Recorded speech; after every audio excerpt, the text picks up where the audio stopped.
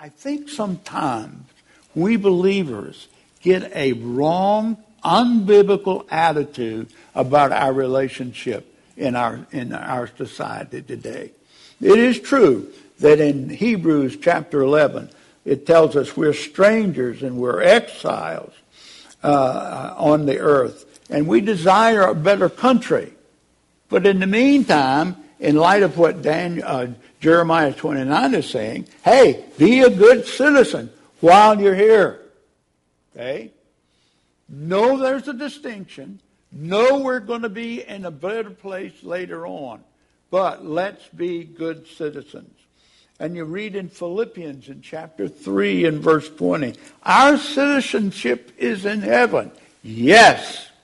I don't want to tear that down or demean it. But the other side of the coin is we should be good citizens in the society that we live in here. We're citizens here too. Amen? Everybody with me? Yes. Now, you find that kind of thing, for example, in Romans 13. What does it say? Obey the rules. The administrators over our society are the instruments of God. And by the way, they don't bear the weapon for no reason. They are enforcers of that which is good in society. Now, are there examples of failure in that area and departing? Yes. But overall, they are there to help society and keep us civil. So obey.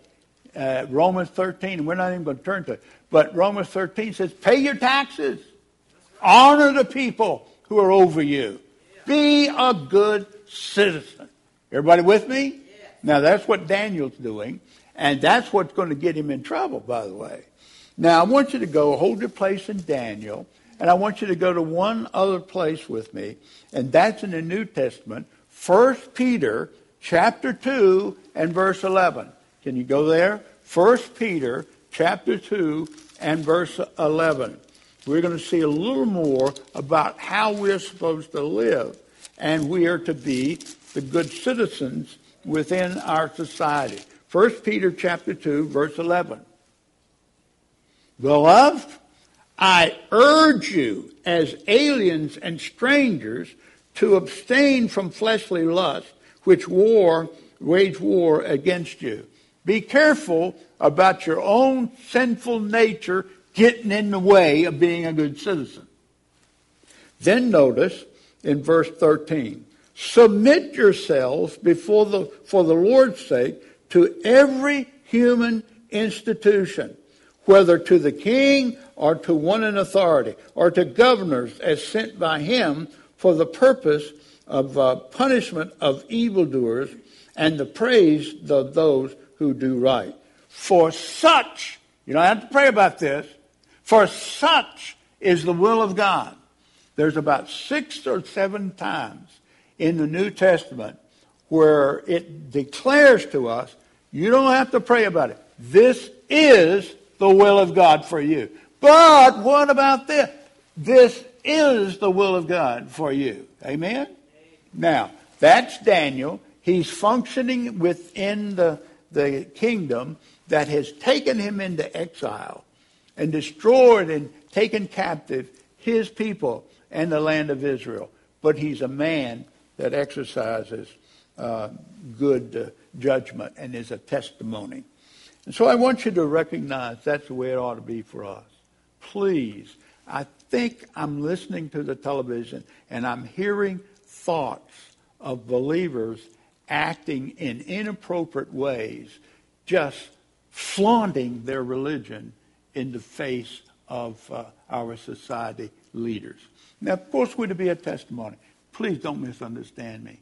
But we don't have to rub it in the faces of unbelievers. Amen? With me? Now, I want you to notice then, the first thing is that Daniel's testimony is glorifying to God. Now, there's a second thing I want you to see as we look at this text. I want you to go with me over to verse 10. And in this section, I want you to see that he has been obedient. He exercises obedience to God. Now, we're going to talk about an exception to that. But he's been obedient. There's been no corruption, no negligence, no immoral behavior. He's been very ethical. But, verse 10, now, when Daniel knew that the document was signed, that is, the injunction that they're to pray only to the king and to no other man or no other God.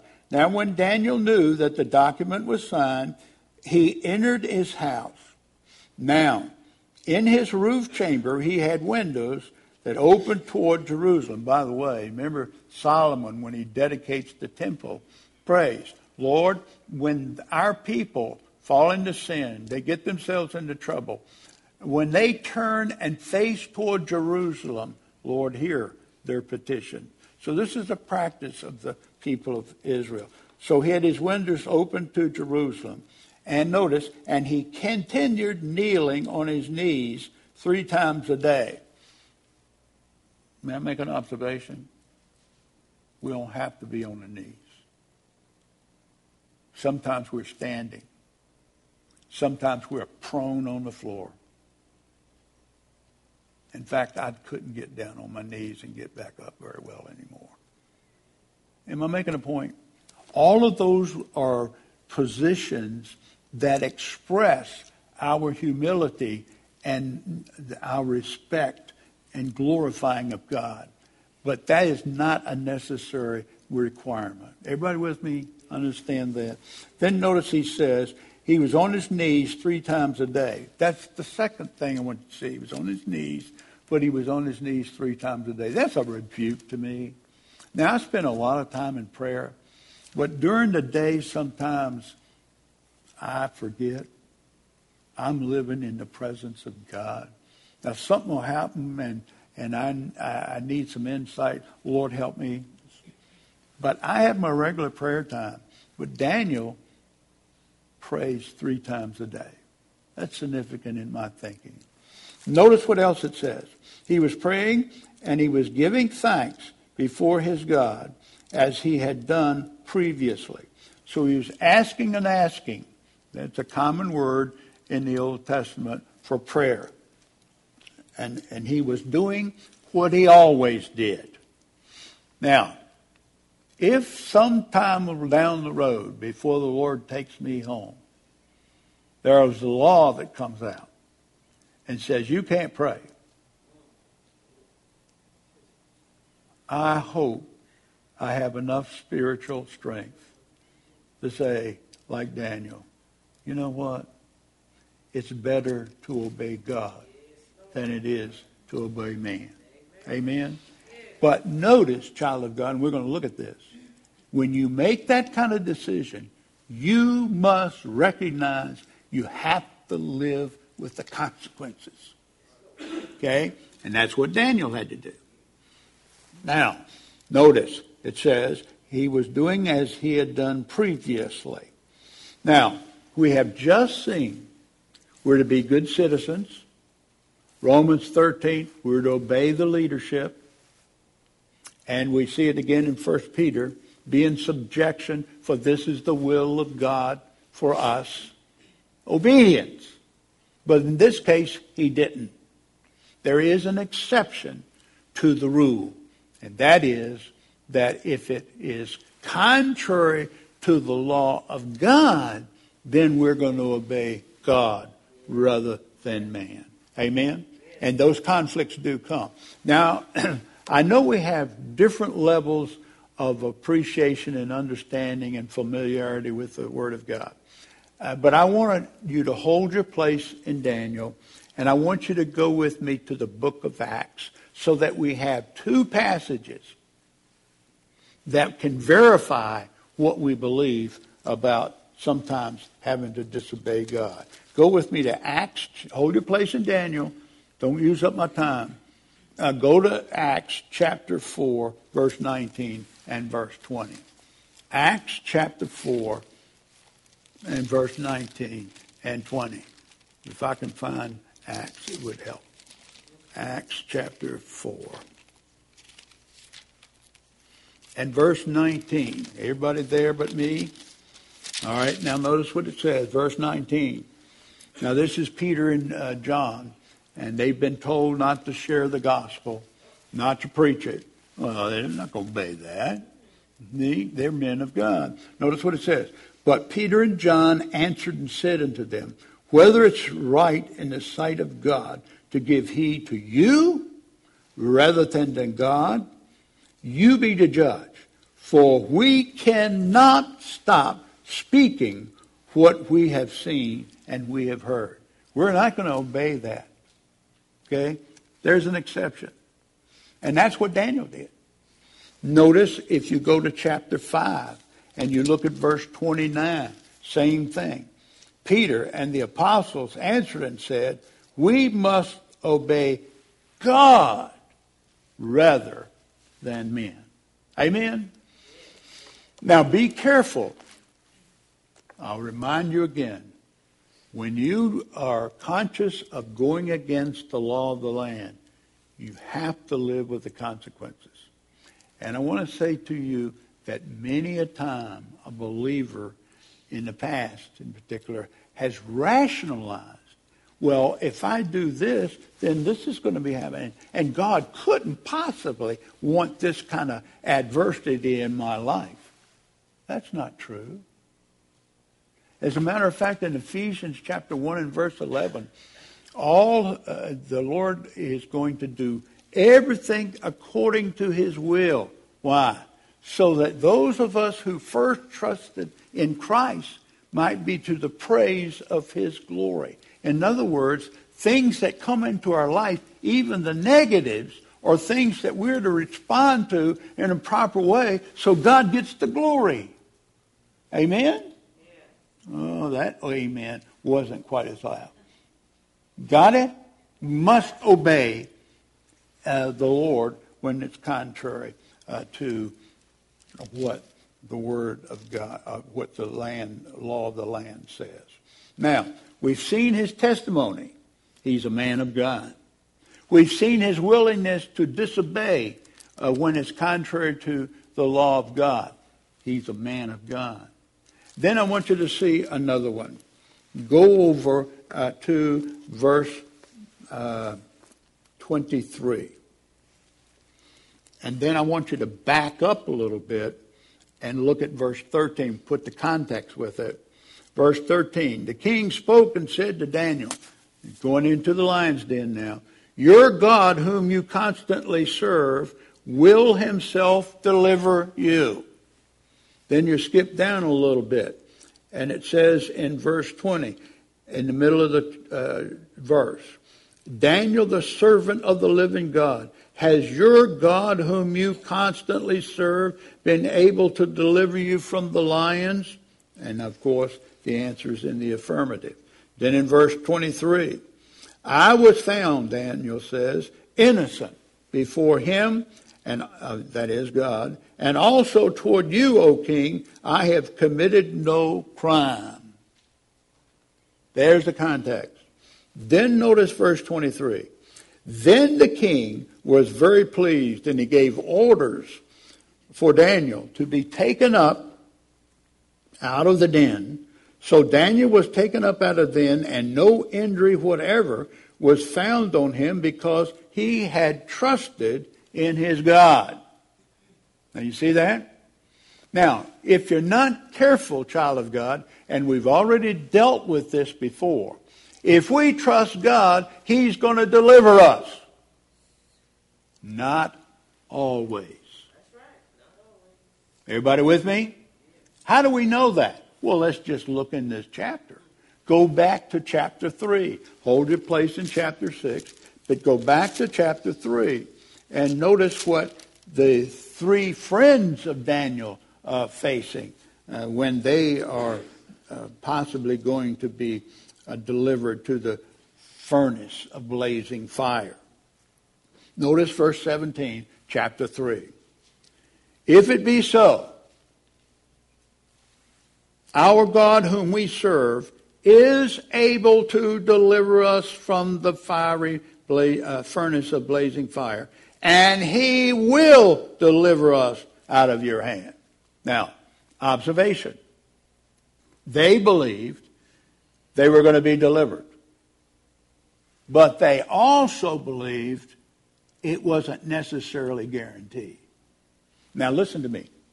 There are promises in the Word of God that are general principles. You hearing me? They're general principles. They do not always have to be honored by God on a particular occasion. That's why these three friends and Daniel are in captivity. They didn't get delivered. They're captives. So the three friends recognize that. So, if it be so, our God whom we serve is able to deliver us from the furnace of blazing fire. And he will deliver us out of your hand, O king. But if he does not. See it? So notice the text says these young men had a sense of security in God's promises. But at the same time, they recognized they were not always going to be honored. They would face persecution. In fact, they already were. This is an additional persecution. Notice what it says. But if not, so they understood security. They understood also, I'm going to use another word, calamity could come into their lives, even though God had made promises of security. With me? Then the third thing that it says, if he does not, let it be known to you, O king, that we are not going to serve your gods or worship the golden image that you have set up. Third concept, security, God's promises. Calamity, he doesn't necessarily always fulfill that promise in a particular case. But third, we're going to be loyal to him no matter what he does. That's what the young men say. I pray. I think I would be faithful in those circumstances. And I think you would too. But all of us have got to recognize that takes some spiritual, ready for this, guts. Amen? Now, we go back to our text and we read that he trusted, God delivered him because he trusted in God. Now, my time's getting away. You remember Luke chapter 9? Here's a passage for you. Luke chapter 9 and verse 23. Those who would come unto me, let them, watch it, deny themselves, take up their cross daily. You never know what's coming the next day. Take up your cross daily and follow me. Cross could simply be a reference to the fact we're to do our ministry. The Son's ministry was to go to a literal cross.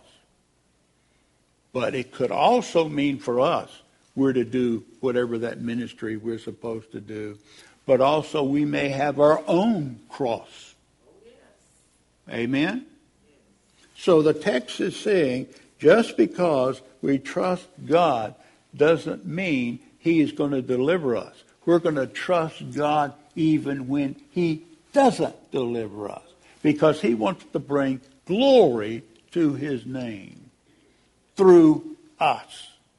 And we want to say, Lord, whatever you want, help me to be faithful to you. Amen? Now, there's two other passages. Because of time, I'm only going to turn to one.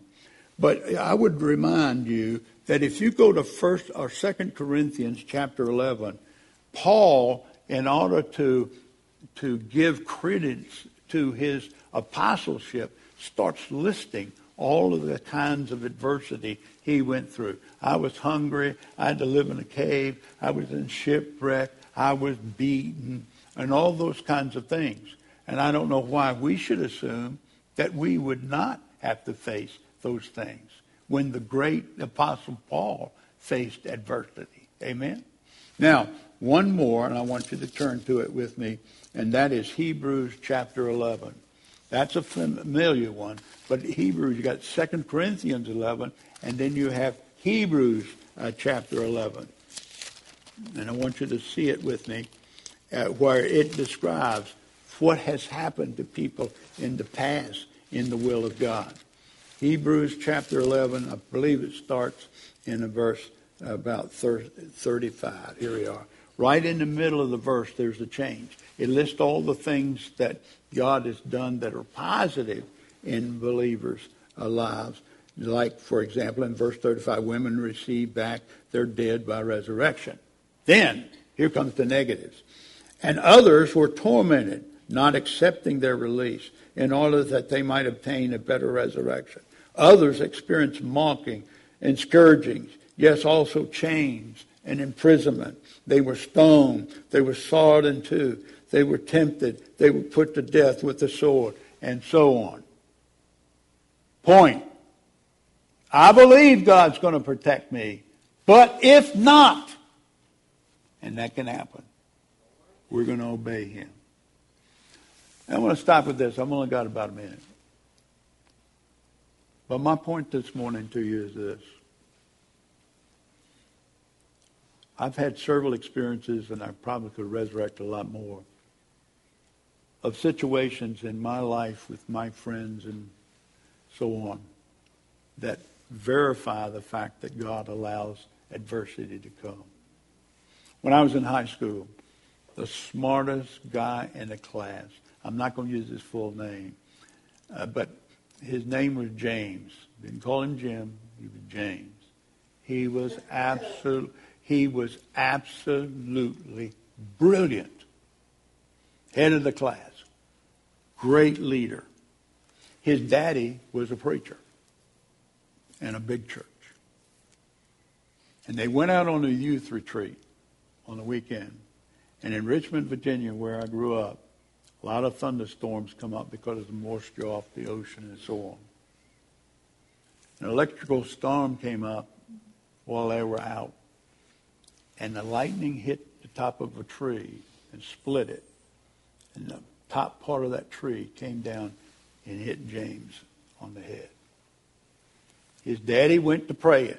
That's good. And asked God to deliver his son. That's good. But God didn't. Ready for this?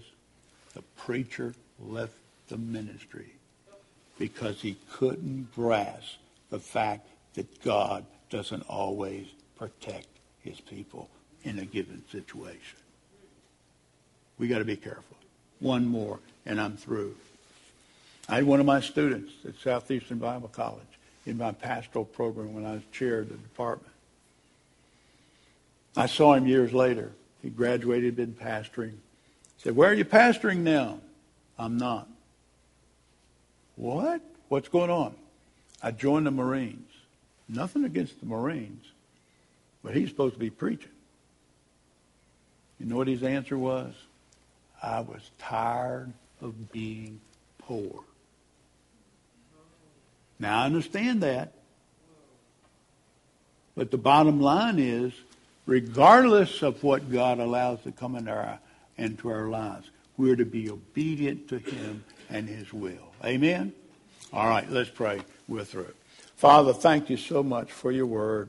I pray now that you would help us to be godly men and women that glorify you. And we'll thank you for it in Jesus' name. Amen.